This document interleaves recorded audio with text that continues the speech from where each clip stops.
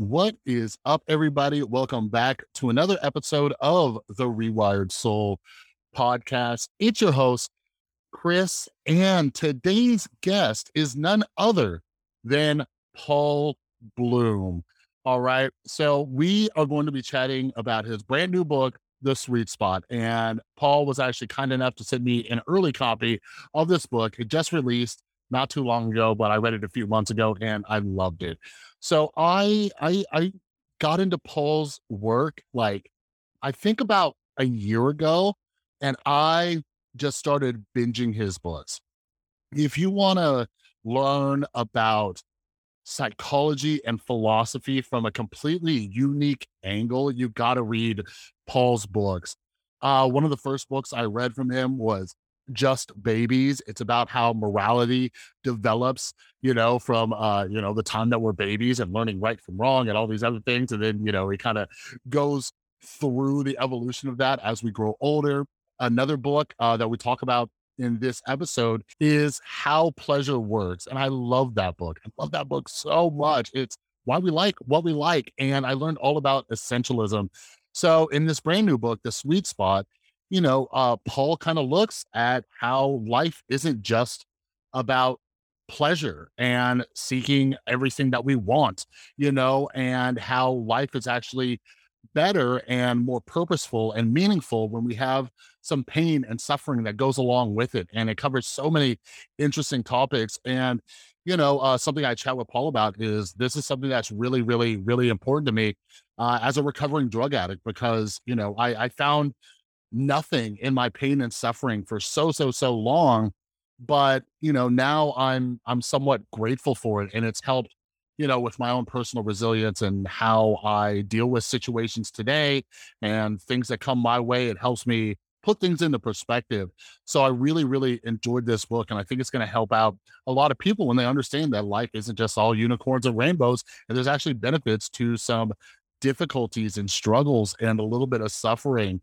But, one of the things that I got to talk with Paul about is NFTs. All right. I had to ask Paul about it because when I see people talking about NFTs and making all the jokes about NFTs and cryptocurrency and all these other things, I'm like, you know what? I bet Paul would get it. So at the beginning of this episode, we talk about NFTs and I get to listen to what Paul has to say with his opinions. Are they worth it? Are they a scam? Are they a ripoff? Are they ridiculous? And all that. But Paul is such a really neat, interesting, and really nice guy. I love chatting with him. And yeah, I really hope that you check out this book as well as his other books. Down in the description below, I'm going to link his Twitter and his website. But most importantly, check out his brand new book, The Sweet Spot. All right. But before we get started, if you're new, make sure you're following the podcast, make sure you're subscribed, and also make sure you're following me over on Instagram and Twitter, because not only do I love chatting with all of you, but that way you don't miss any upcoming episodes. I also do a lot of my own writing. I'm working on a new book. So you don't want to miss updates on that. So make sure you're following me at The Rewired Soul over on Instagram and Twitter. But anyways, without further ado, here's my conversation with Paul Bloom about his brand new book, The Sweet Spot.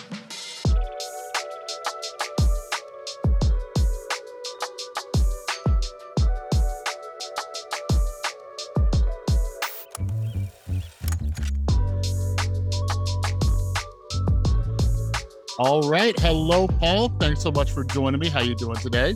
I'm doing great. Thanks for having me here.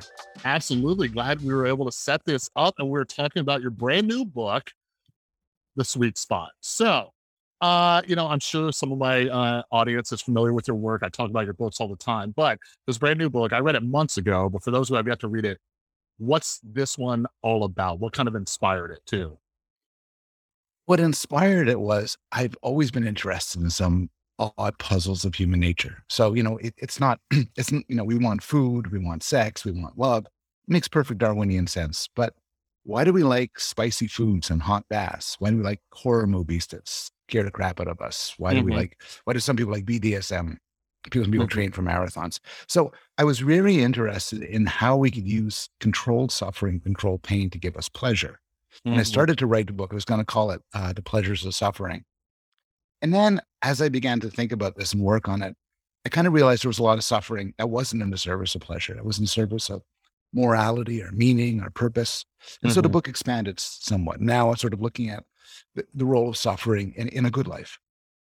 Yeah. So I'm curious to how you would kind of frame it because this book is absolutely different. I think one of the first books I read of yours was How Pleasure Works. Yeah. Loved it. I was actually talking with David Livingston Smith about, essentialism and how I learned a lot from it Yep. from your book. How would you say like the conversation around pleasure in this book is different from what you wrote about in that book? That's a great question. That book I'm happy with. It talked all about the role of essentialism and pleasures. Was that why we like original art more than forgeries? Mhm. Um, why food tastes different depending on what you think it is, and all that stuff. But I wrestled a bit with the idea of suffering, control pain in that book, and I was never happy with the job I did. So this is coming Mm, back and building on it. And this book, in some sense, How Pleasure Works is a lot of fun. It was all about pleasure. Didn't try to say anything else. yeah. Here I struggle to talk about meaning and purpose in a life well lived, Mhm. through the lens of chosen suffering and pain. So in some Yeah. way, this newest book's a little bit more ambitious, I think. Yeah, yeah, absolutely. I think one of the reasons I loved it, we'll talk about it in a little bit. Like, I'm a recovering drug addict, right? Like, I know you talked with Dak Shepard Yeah. recently and everything, but Yeah. I found a lot of meaning and purpose through my suffering and everything. I think that's where I connected a lot with it. But before we jump into that, since we touched on the topic of essentialism, you're the perfect guy to ask this. There's been so much debate and weirdness around NFTs. All right. Yeah. And I like wrote a piece the other day, and I think I cited your book, right? Because I'm trying to explain essentialism, like art. Like, I don't care about art at all, right? But some people do, and they care about the person who touched that art. Yeah. We believe in the essence of it. So, since I have the master here, can you give me what your thoughts are on NFTs, right? Like, they're like, do you think in a digital space that essentialism carries over? Because here's my thought process. Mhm. A famous digital artist, whoever it is, they put in that work, right? They physically made that digital artwork. The way NFTs work is that it tracks that. It could say, hey, this is the original, if you know how to check for it. So, as somebody who's a collector or a fan of art, isn't that kind of similar? Or do you think it's different from digital to physical art?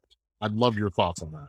I think it's a great question. I'm having dinner tonight with a friend of mine, George Newman, and we Mm. published together on the sort of art people like and these factors. We're going to talk about NFTs. Ah, So your timing is perfect. Um, I know very little about them besides what I read about in articles like yours, but I don't think there's anything so different about them. They capture a fundamental thing that we like, which is we like things to be special. We mhm. like things to be one of a kind. And um, my example of this was I was in a city in Mexico and I went into a shop and I saw this most beautiful artwork. It cost a little bit, but I'm going to go back and get it later on. But then I go in the next shop and they had them lined up against the wall and the Uh, next shop. And suddenly I didn't want it anymore. And, it didn't, it still looks the same. It'd still be the same in my house, but now it's a mass produced thing. It's not an original artwork. You think of it differently. And what NFTs are is a newfangled way of creating originals that can't be, that are special.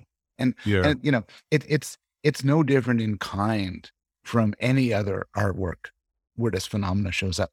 Now, why this matters is kind of a cool question. There's Mm, sort of a cold-blooded view, which is entirely financial. If there's just one of something, it's going to be of more value than if there's 10, and that's going to be of more value there's 100. I have mhm. some prints. They have little things saying 7 out of 80 or something. Wow, there's only 80 of them. This is great. So just financial. But I don't think that's all. I think it's also, there's a feeling of specialness, a feeling that of things that were the singular intent of some creator or a singular artifact of some historical value that just thrills us. Mhm. My bet would be, 5-year-olds don't know anything about NFTs, but if you showed them something, this is one of a kind versus this is something which there's as many of them as you want, they'd prefer to one of a kind. Yeah, yeah, it's been fascinating to me. The whole reason I wrote about it is because I actually saw a philosopher doing the standard NFT joke, like, "Oh, like you could just take a picture of this," but like you just said, shared about your experience in Mexico, this piece of land was special until you saw them lined up, right? And they're still going to be the original. Like I could find postcards with the Mona Lisa on. I could find Hmm. postcards with Van Goghs and everything. But it was really, I think what really made me interested that a philosopher was saying this and making this joke. I'm like, there seems this disconnect. And I'm just curious from your perspective, like, do you think like the mind has a difficult time making this transition from physical to digital? You know what I mean? Like it seems weird because for me, I'm like, you could just carry over the same essentialist idea or that scarcity mindset of it. But some people, it feels like they're not able to make that connection. I wonder if you think there's some kind of block there. Yeah, I think that's interesting. I think you're asking the question not about the phenomena itself, but why do we struggle with the phenomena? I think there's no basic difference. I think people get all caught up in bells and whistles and blockchains and in this and that, which it's technical and so on. But it's just the same. Mhm. Somebody who mocked NFTs, suppose they hear that there was a huge fire and the Mona Lisa burned to dust. And I said, "Well, don't worry about it. I'm sure there's plenty of perfect duplicates out there." You'd think I'm a Philistine. You think I'm a moron. But Yeah. but if you get upset at some rare art or something special that you own being destroyed, and in a sense it's irreplaceable, you got NFTs. You know the spirit behind it. Mhm. And so I'm not as prone to mock it. I think these things could always be taken to extremes. Yeah. But the idea, you're right, the idea is the same in the digital world as in the real world. And it's almost a puzzle why people don't appreciate that easier. Yeah. Hey, maybe that's a topic for your next book. It's trying to figure Just how it's difficult for us to make that transition. But yeah, now to the depressing topic of suffering. not depressing at all. Well, here's something. Another reason I was sucked into the book is because it feels like a lot of people are suffering, right? Like I Yeah. am, I'm that type of like Bernie Sanders supporting, like give everybody Medicare or let's give like a social safety net Mhm, and all this because I see suffering and it's because of my addiction background. I worked in mhm. addiction treatment. I've worked with so many people and relapse rates are high because things are rough, right? But you discuss like Steven Pinker's kind of controversial view that things have never Mhm. been better than ever. So why do you think it is that so many of us are struggling? Like, do you think it's us not being able to relate it to the past and how much better things are now, or has our suffering kind of transformed, like hedonic adaptation? Like now that the bar's up Yeah. here, we're suffering a lot easier, or what do you think that is? Yeah. So two things. Just good. This is a great issue. So one thing is, just to be clear, we sort of bookmark it and move it to the side. Mhm. My book is making case for chosen suffering. How chosen Yeah. suffering. So you choose is good. There's a whole other conversation we're having now about bad stuff that happens to you that you didn't Mm. choose. Your child dies, you get assaulted, your house burns down, you lose your job. That's very different. I'm not saying, sometimes I'm known for making unintuitive claims. My feeling on chosen on bad stuff that happens to you is totally conventional. Bad stuff is bad. On the whole, try not to let it happen to you. Try to get over it and so on. But putting that aside, again, I am kind of sold by the view that Steve Pinker has, as well as others like Robert Wright or Peter Singer, that in many ways the world's been getting better. And I don't Mm. think we need to talk about hunter-gatherer tribes to make this point. In so many ways, the world's gotten better over the last several decades. It's gotten better both in terms of in the United States, in terms of violent crime, for instance, in terms of all sorts of moral attitudes towards people. You know, I'm I'm I'm old enough to remember that 10 years ago, a liberal talk show host like Jon Stewart could make part of his shtick making fun of trans people, and the Yeah. audience would scream with delight. Things have changed for the better very quickly. Um, and Steve points out in a recent discussion that there's a lot of places where you ask people how happy they are, and then 2 years later, 5 years later, you ask them again. The dominant trend is a rise, even in this Mhm. hedonically adapted time. Then we get to COVID. And COVID sucks, and COVID is on all of our markers a dip. COVID Mhm. COVID has led to depression and anxiety and everything. And in many ways, our world has gotten demonstratively worse. And COVID will go away, and I'll get back to an upward trend, I hope. Mhm. Yeah. And, just like going back to that kind of like chosen suffering, I have multiple questions about that. And maybe it's because, just my background in mental health, right? Mhm, Like Not just, other drug addicts and alcoholics and things like that, but also depression and, those things. And for example, even though the healthcare system sucks, there's a lot of different ways to get help, right? Like, for example, I got sober. I was, broke, no healthcare. I got sober at 12 step meetings, free, right? There's self-help books written by just some of the best psychologists out there, right? Talking about cognitive behavioral therapy and all these things. But when it comes to choosing suffering, is there anything, I can't remember if you discussed this in your book, but have you found anything where people, they choose to be miserable? Because, I've worked with a lot of people, and some people, even though the options are available, and I know depression has symptoms of like lack of motivation and seems things Yeah. like that, but eventually, and I've even struggled with that with my own mental health issues, where there's like comfort in that suffering. Is there a way that we can explain that? Yeah. It's a good point. I mostly think about ways in which we choose to suffer, which are good for us, which enhance our pleasure or are part of a meaningful activity like running a marathon or Mm, mm, raising children, starting a business, writing a book, whatever. Um, there are maladaptive ways you could choose suffering. And there's a psychologist, I think his name is Paul Gilbert, who mm, talks about depressed people who just don't want to be happy. They don't want to be happy. Maybe they think if they're happy, they'll pay for it in some later way. There's a balance. Too much happiness will lead to sadness later. mhm. Maybe they think they don't deserve it. Maybe in some way they're sort of in some odd way they're sort of comfortable in their misery. So yeah, you can choose suffering. You would choose have your life worse for certain somewhat mysterious reasons that are not on the whole good for you. Yeah. That's definitely something.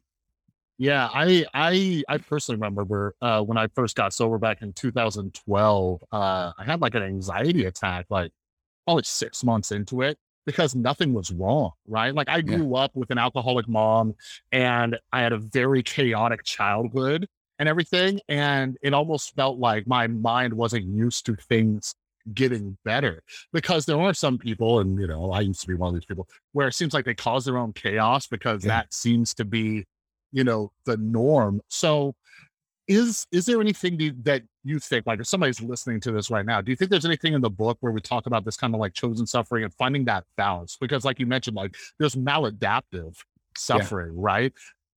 Is there anything that someone can learn from that to hopefully get out of that spiral, because they're causing more suffering than they've gone past that sweet spot, if you will? Yeah. Yeah. Um, I don't have my book's not filled with concrete advice. It's filled with a lot of examples Yeah. of how people change their lives, and a lot of different theories of what's going on. Um, I guess to some extent, the person I'm trying to persuade in this book isn't somebody who suffers too much. And I say that if Mm, you're suffering too much, I'm not going to tell you to suffer more. I mean, you got yeah. to work to get your act together and work to find improvements through whatever therapy or medication. And sometimes you're right. Sometimes being healthy and happy and living a good life is in some way a burden.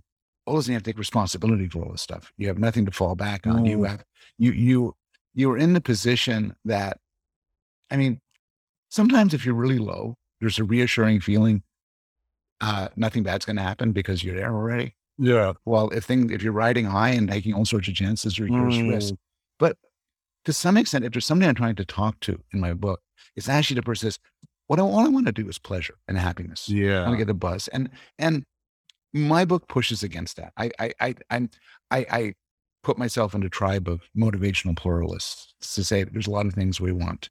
Mm, And mhm. I think there's good reason to believe that a rich life does involve some degree of chosen suffering and struggle. Now we're not talking about pleasure anymore, but we're Mhm. talking, if you say, oh, I have this greatest job, it's no work at all. The days breeze by, I don't do anything. You probably could do better at your job and find a Yeah. better job, you Yeah. know. Yeah, Mm, absolutely.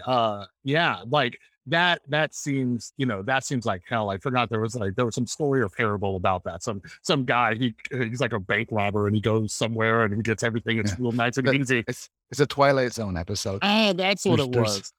this guy, he thinks he's a horrible guy, and in the end he dies, and he finds that he has everything he wants. He has an angelic guide, and everything he wants just comes to him, and finds it ridiculous, and he says, I can't bear this. I want to go to the other place. And the guy says, you are in another place. And Yeah. how much joy would you get out of playing a game if you always won? Yeah. Of trying a project if you knew you'd always succeed? Yeah. we don't look for failure. You know, if you and I were to play chess or poker, I'm not trying to lose. I want to win. But Mhm. if there wasn't a chance of loss, the chance of failure, it would be incredibly boring. Yeah, and I'm curious your thoughts around this because when I look around, obviously there's so many conversations around like outrage culture and trigger warnings and safe spaces, and I've had plenty of guests on here, but something that I think about quite a bit is it seems like there are many people who have this kind of idea that life is supposed to be just no discomfort at all. And that's where I think that your book really shines a light. Like, yeah, you Yeah. do need discomfort, but when we're talking about, like we mentioned, like trans jokes, and there's the Dave Chappelle Yeah. thing that's going on and everything. But when I look at it, like I understand, obviously, like people getting offended and people, just saying hateful things and all that. But it seems like to an extent, even with the self-help movement, right? Mhm. Where it seems like we're pushing this idea like, hey, life should just be a breeze and you should never have suffering. Like, do you think this has gotten worse? Like, I've read some books on like the happiness industry and how it kind of like started going like up towards the 80s, 90s, and all these other things. Like, do you think that's gotten worse over time, and we're like conditioning people to think that life should just not have any form of discomfort in it?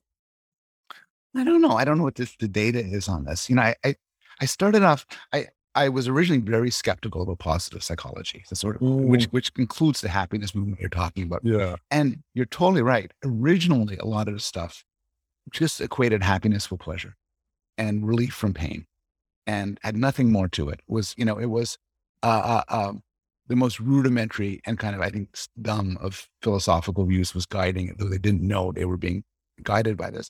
But it's gotten better. And so now a lot of people who think seriously about happiness, including a lot of positive psychologists like Marty Seligman, who's like the father of the movement, and Yeah. people like John Haidt or Laurie Santos, are pretty sophisticated. And I think they recognize that a good life is more than a happy life. So, Mhm. connecting what you're saying, a very nice paper came out like a month ago, too late to get in my book, by Oishi and Westgate, on the need for psychological diversity.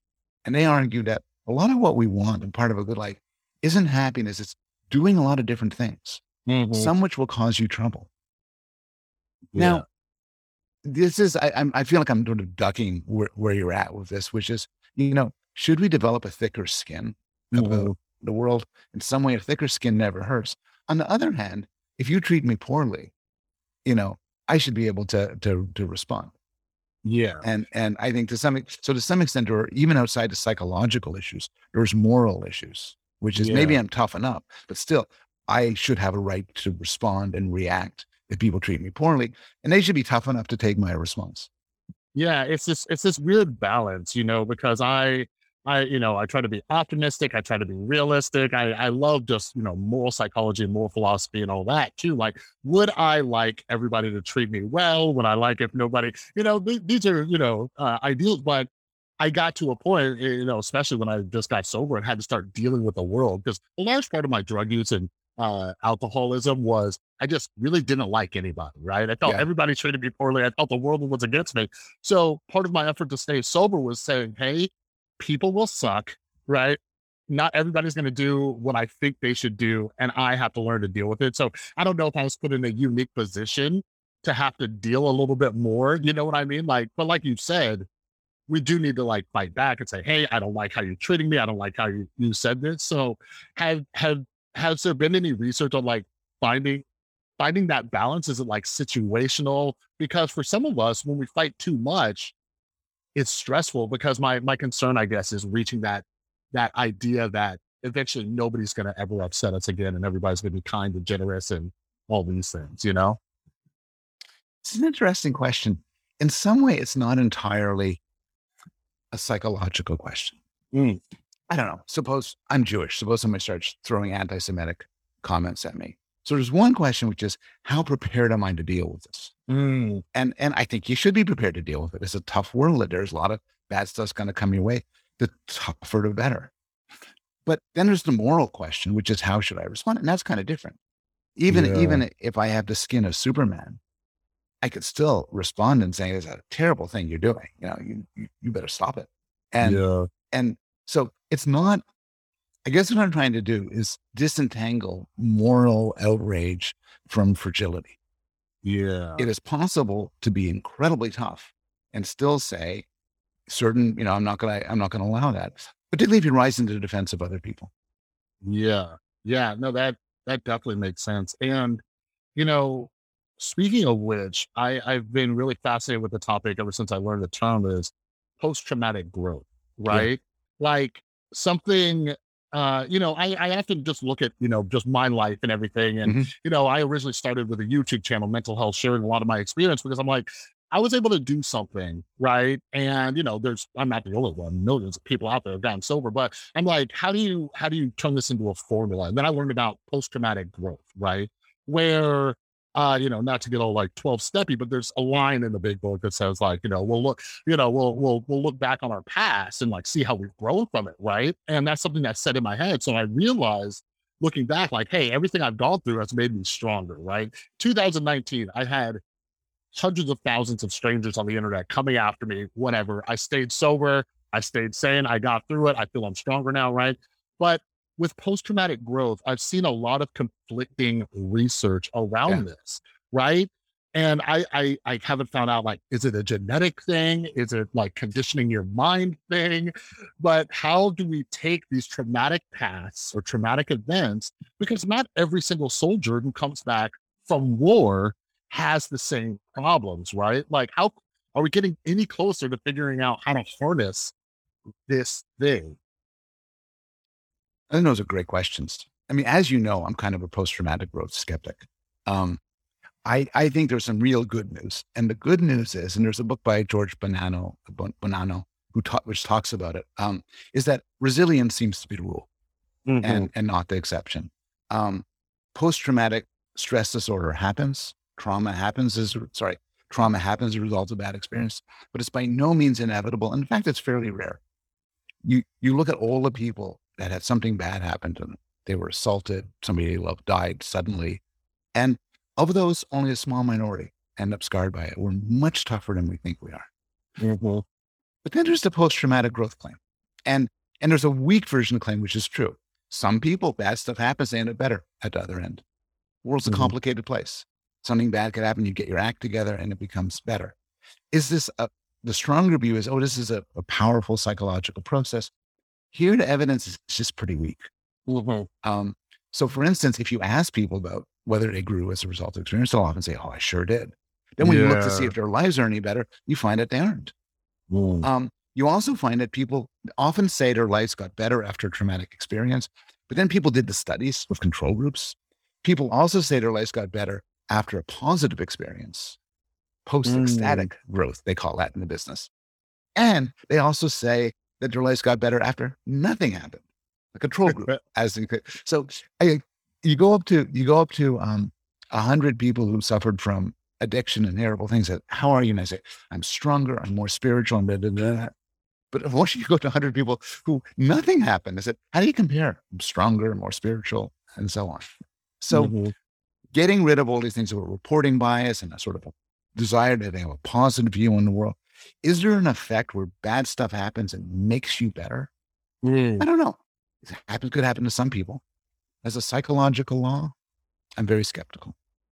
So, let's unpack that for a second because now I'm thinking about it more. So, do you think it's more just outside of the resilience aspect and the growth aspect? It's more like situation like for me, for example, right?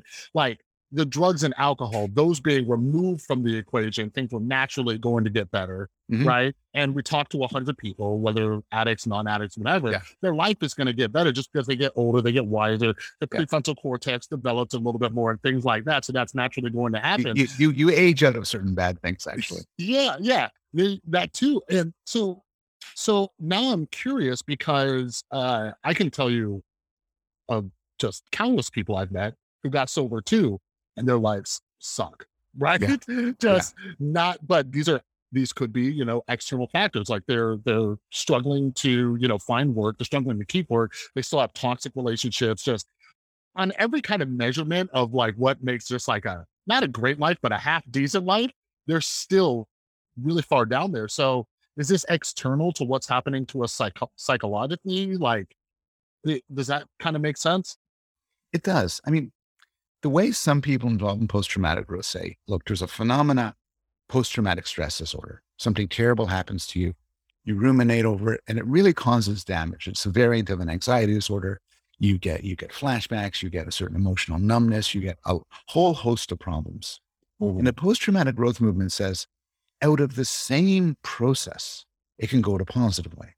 So they're very careful. We're not talking about resilience, they will tell you. They say, we're talking about a transformation. Instead of a transformation bad, it's a transformation good. And it's a pretty picture. Does it happen? I'm not so sure.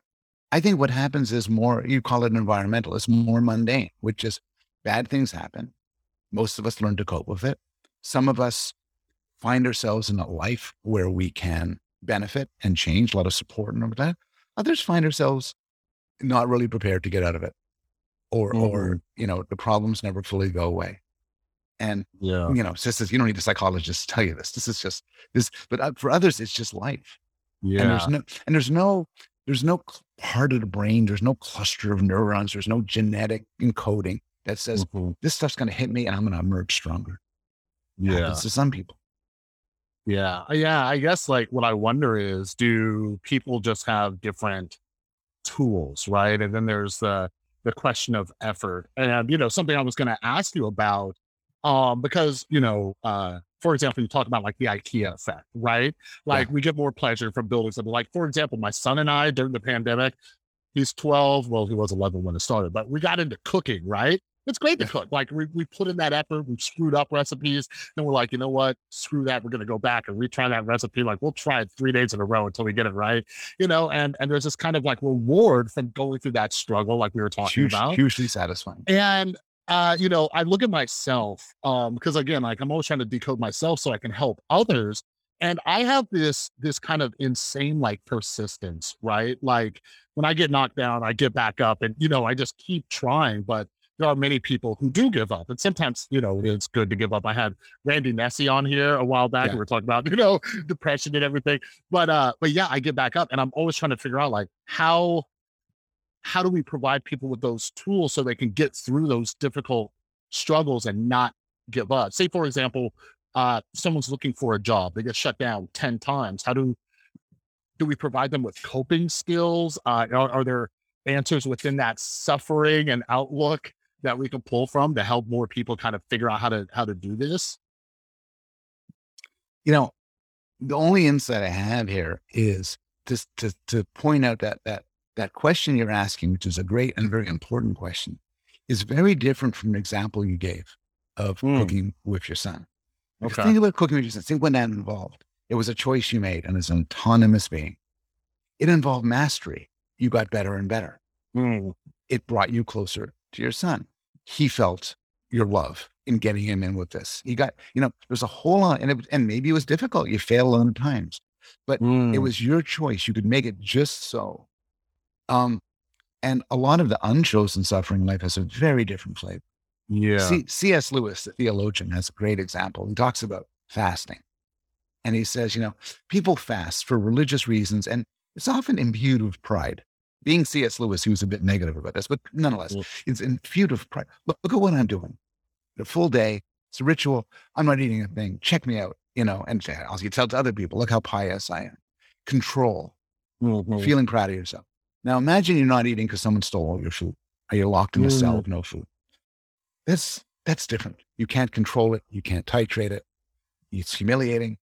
And real life suffering is of the second sort.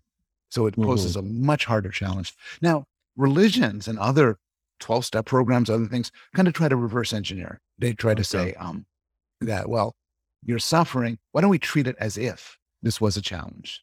Treat it as if this is something for you to redefine yourself, get mastery over, and so on. Yeah. And, I think it's a worthwhile endeavor to try. I think that's one of the draws of religion, saying that no suffering is without meaning. It all serve a purpose. But it's harder to make the case.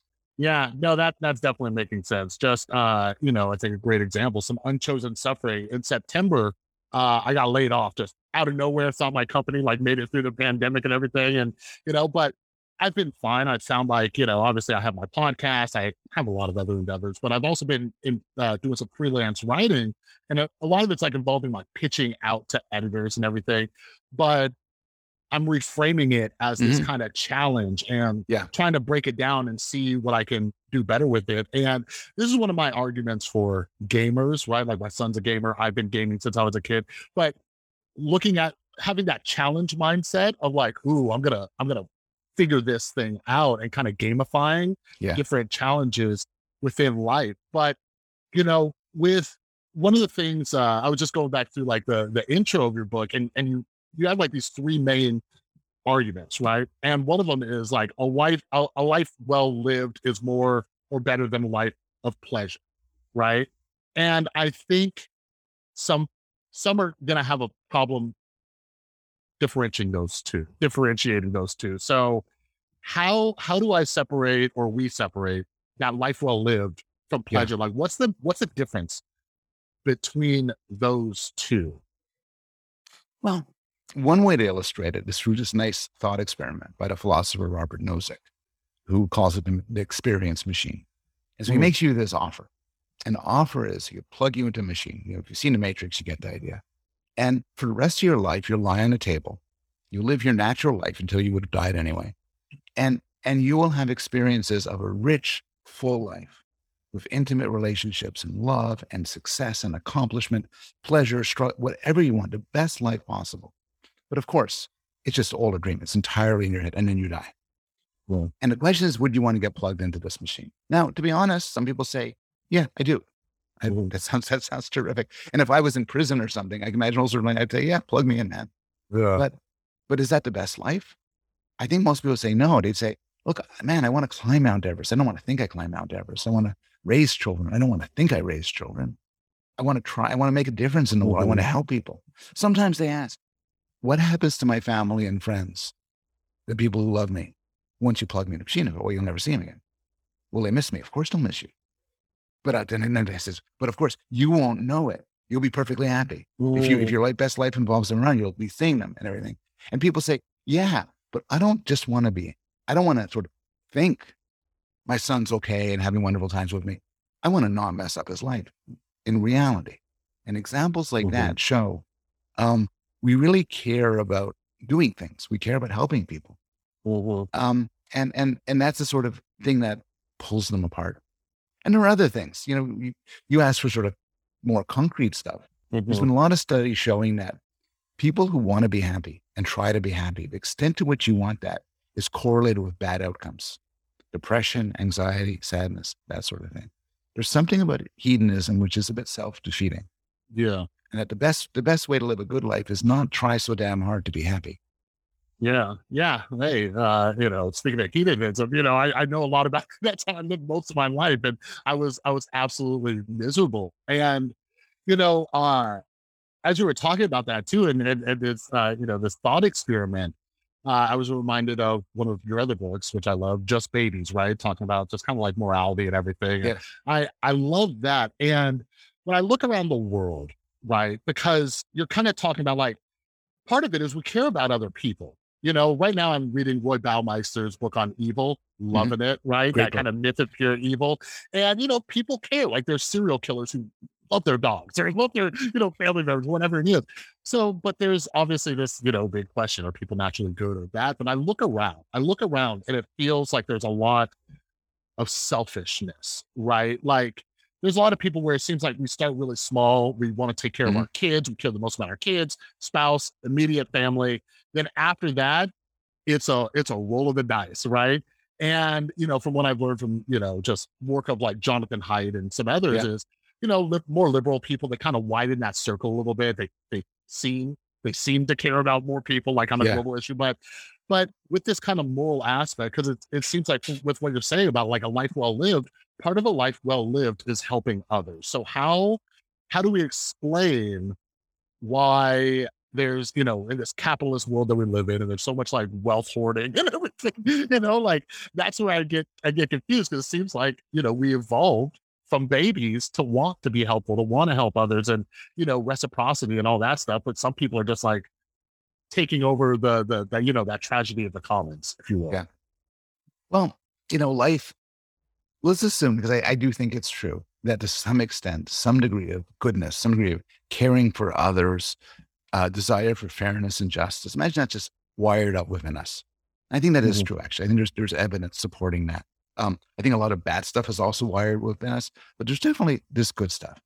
And you're asking, why doesn't it manifest itself more? And Mhm.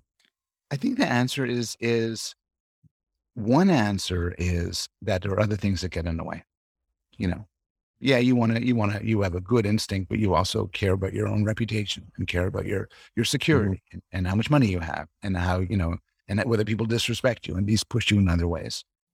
Another answer is sometimes our, our moral motivation actually, and this is Baumeister's line, is actually the cause of some terrible things. Many Mm. people who do terrible things don't think, oh, I'm the psychopathic monster. They think, hey, I'm the good guy here. Yeah, I'm the yeah. good guy here. But another thing, and I like this because I like the story of a very moving story of you and your son, which is there's complicated trade-offs here. You spend all this time with your son. And you said before, you described not going elsewhere as selfish. But I don't think the time you spent with your son is selfish. Mm. I think it expresses a trade-off. You cared for him more than you care about distant strangers, more of your time, more of your energy than distant strangers. I think some of that is right. I think any normative theory that denies that Mm. family and friends have priority is missing out on, is so distant from human concerns, it wouldn't count as an ethics for humans. Could we Yeah. care less for those we love and more for distant strangers? Absolutely. But there's always this trade-off. Mm. And sometimes behaviors that might look bad for you and me are when we see people not making the trade-off that we would make ourselves. Mhm. And I've seen it the other way around. I've seen Yeah. people who put a lot of energy into life projects and don't seem to care that much about their kids. And I think that that's kind of bad too. But of Yeah. course, they could say, man, you're doing it wrong. Those are Yeah. hard problems.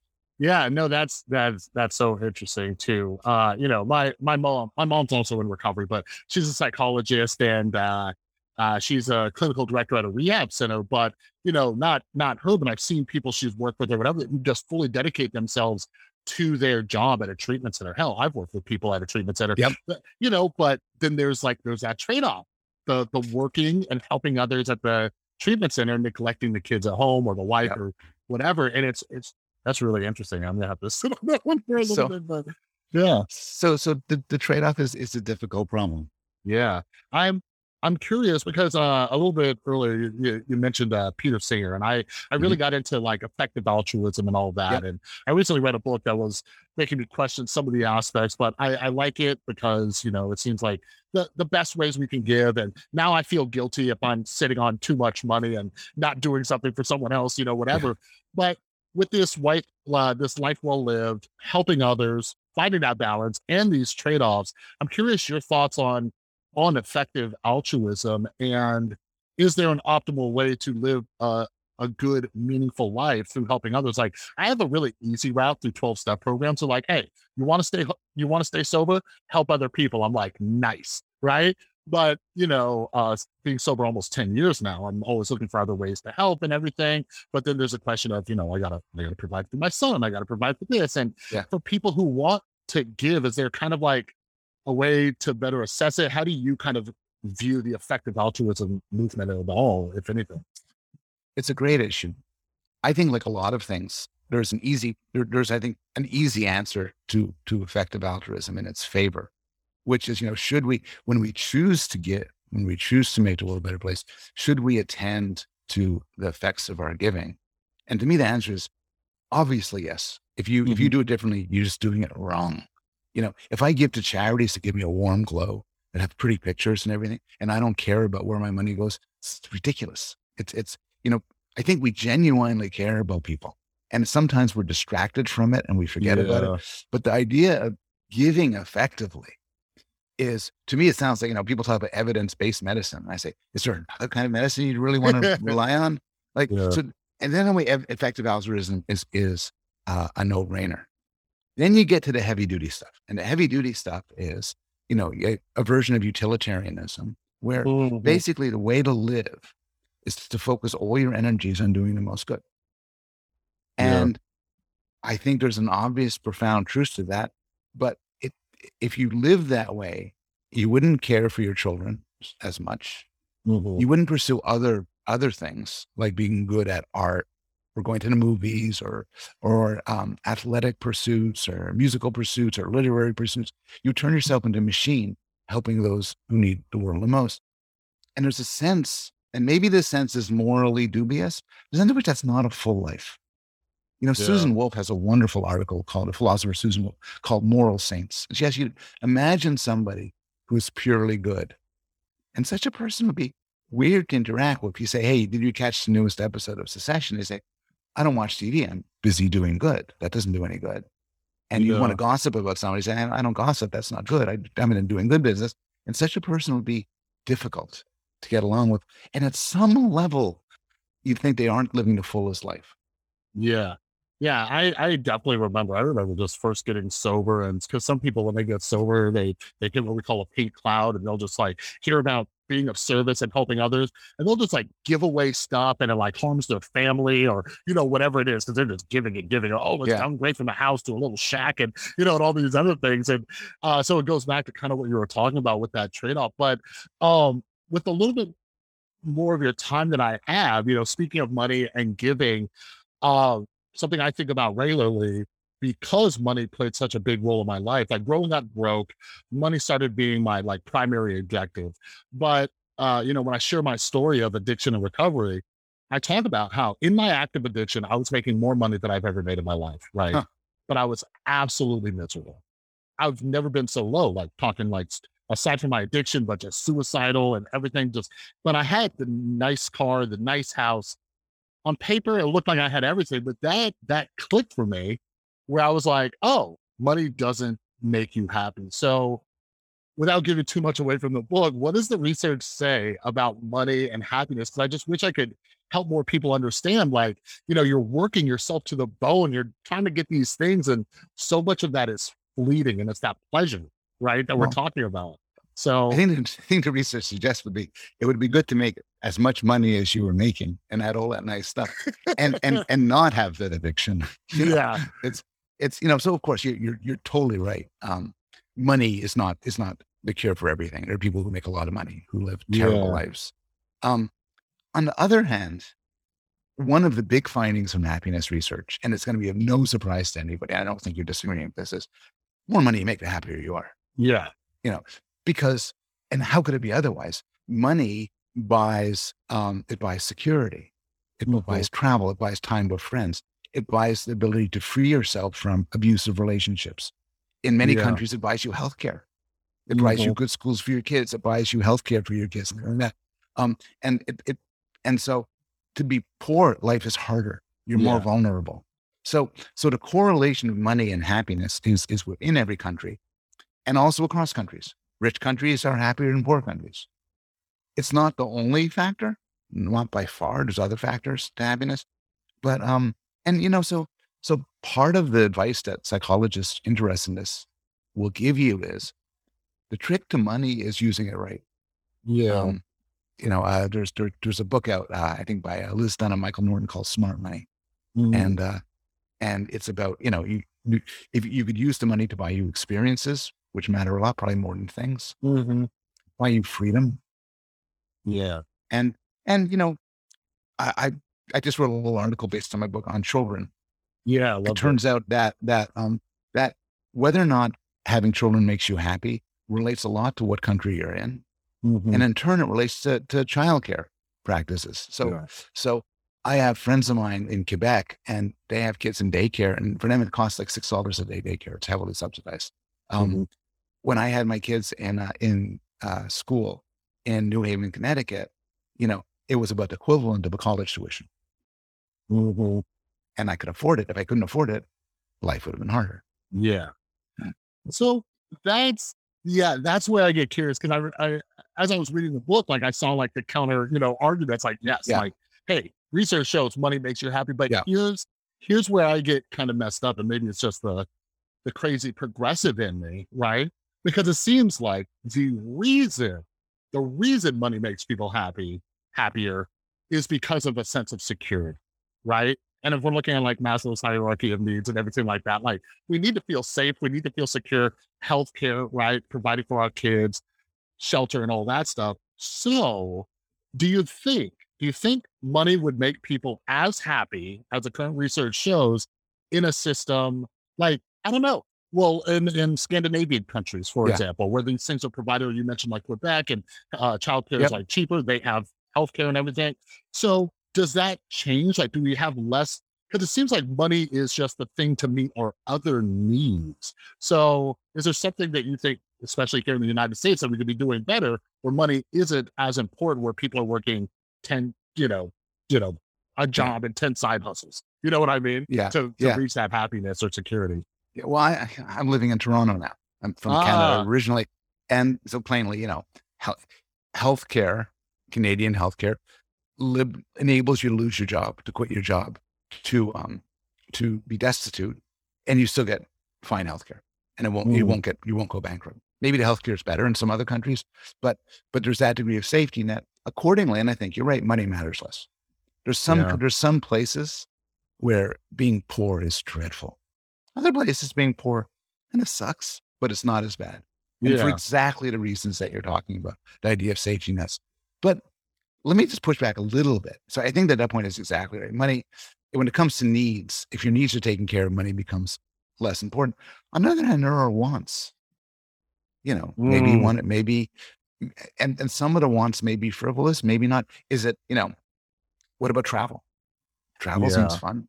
So, there's not going to be a world of the future where all of the flights are free. I don't think so. Yeah. Um, what about the ability to quit your job or take time Mm, off your job and live well? Somebody so and there's a balance between individual wealth and the state, but it's hard to imagine a world, even the sweetest world of all, so long as it had money, mm. where more money wasn't better and less. Yeah. Yeah. Yeah, for sure. Cause I was just talking about that. Like for example, I play video games, right? So if Yeah. we just eliminated money, like that doesn't mean I'd have like the ability to play games with my son and, Yes. whatever that is. So yeah, it makes sense. So like, yeah, I'm curious how many people kind of think about this on a regular basis and look at these other places, because obviously here in the States, there's just so many debates around the healthcare and everything, or Yes. even when Andrew Yang pops on anywhere, we're talking about universal basic income. Like, you guys understand that you'll be less stressed, you'll have a little bit more time to spend with your families and all that. But Paul, with time for one more question, something I've always been interested in Sure. is the chosen suffering around. You talk about like BDSM and everything like that in there, which is always interesting to me because I think maybe it's because I live in Las Vegas, which is in Sin City and insane here, right? But uh, I find more interesting like the topic of self harm, right? And you Yeah. talk about that a little bit in there. And I've read so many books on mental health, self harm, all these other things, and you touched on a few things that I haven't seen other people talk about. But a lot of people have loved ones, right? And you talk about self-harm as this kind of like signaling, Yeah. right? And you break that down because there's this misconception that self-harm automatically equals suicidal and all these other things. Can you kind of just break that down a little bit, what you found through your research on that? So I want to be cautious because this is an area I've studied myself, but I've drawn upon the work of some really smart people, including Mm, Matt Nock, who's a psychologist, and excellent work on this. And there's no single story for why yeah, kids usually often adolescents will cut themselves or harm themselves. And these are cases where they're even described as non-suicidal self-harm. They're not trying to kill themselves, it's not failed suicide attempt. The question is, yeah, why are they doing it? I don't think there's a single answer.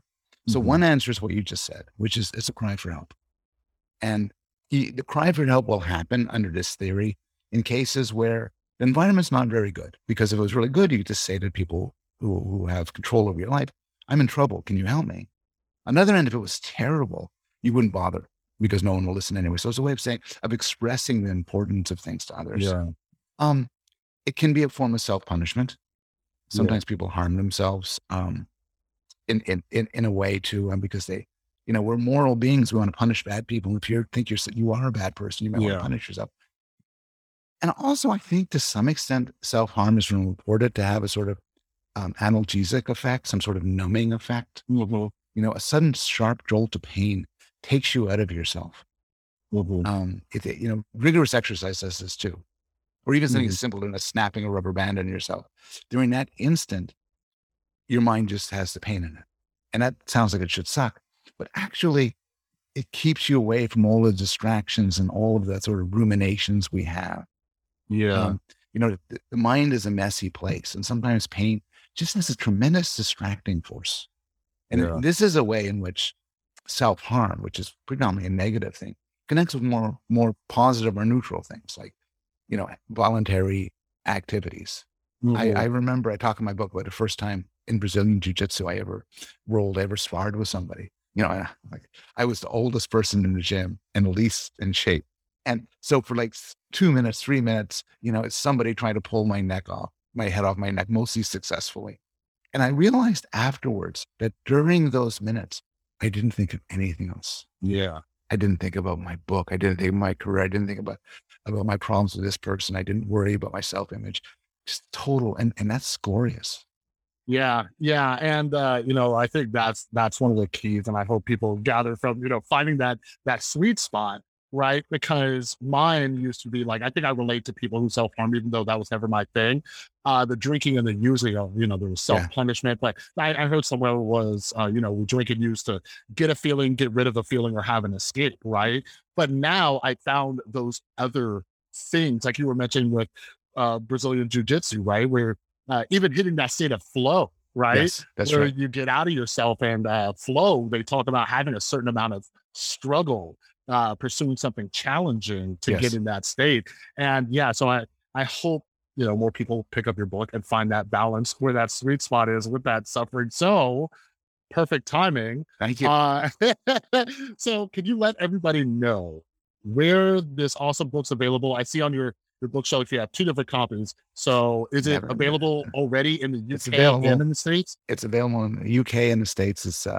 If you go to my website, paulbloom.net, there's links and blurbs and all that good stuff, or just go to Amazon or book friendly bookstore near you. Beautiful. And I follow you on Twitter. Is that the best place to keep up with you and That stuff you're is, working on? that is, and also get dad jokes and relentless self promotion and hopefully promotion of my friends too. Beautiful. And last question, because I always have to ask, when's the next book coming out? I would say in a bit over 2 years. I'm almost finished it, but it takes a little while for this Really? to Really? So it's already in and the works. I'm and excited. it's a book about its tentative title is Psych, and it's a book that tells the complete story of psychology. Like Ooh, not a textbook, a book for somebody to just pick up and learn all about psychology. beautiful. I love it. Well, I'll be staying tuned and I'll reach out so I can get a review copy and check it out. But Paul, Absolutely. I know you're a busy guy. Thanks so much for your time. And yeah, we'll do this again when Sight comes out. Great. Thank you. All right, everybody. I hope you enjoyed that conversation with Paul about his new book, The Sweet Spot. And yeah, I'm glad I was able to talk with him about, things like post-traumatic growth. It's really interesting because this is something that a lot of people talk about, and he's helped me kind of understand it a little bit more. And how people build that resilience after these difficult events and situations, because suffering is this inevitable part of life, and it's just the severity of it and how we interpret it and what helps us grow. And I hope you guys go out and check out his book, because there is kind of like what we discussed in this podcast. There is kind of this idea that life is just supposed to be this smooth sailing with no bumps in the road and everything. But we can start looking at how suffering is not only inevitable, but sometimes it's actually beneficial.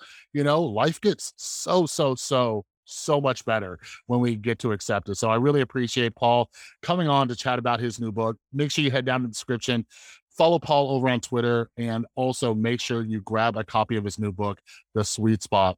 All right. But before I let you go, if you're not yet, make sure you're following me over on Instagram and Twitter at The Rewired Soul. I love chatting with all of you, and this way you don't miss any upcoming episodes or any other projects that I'm working on.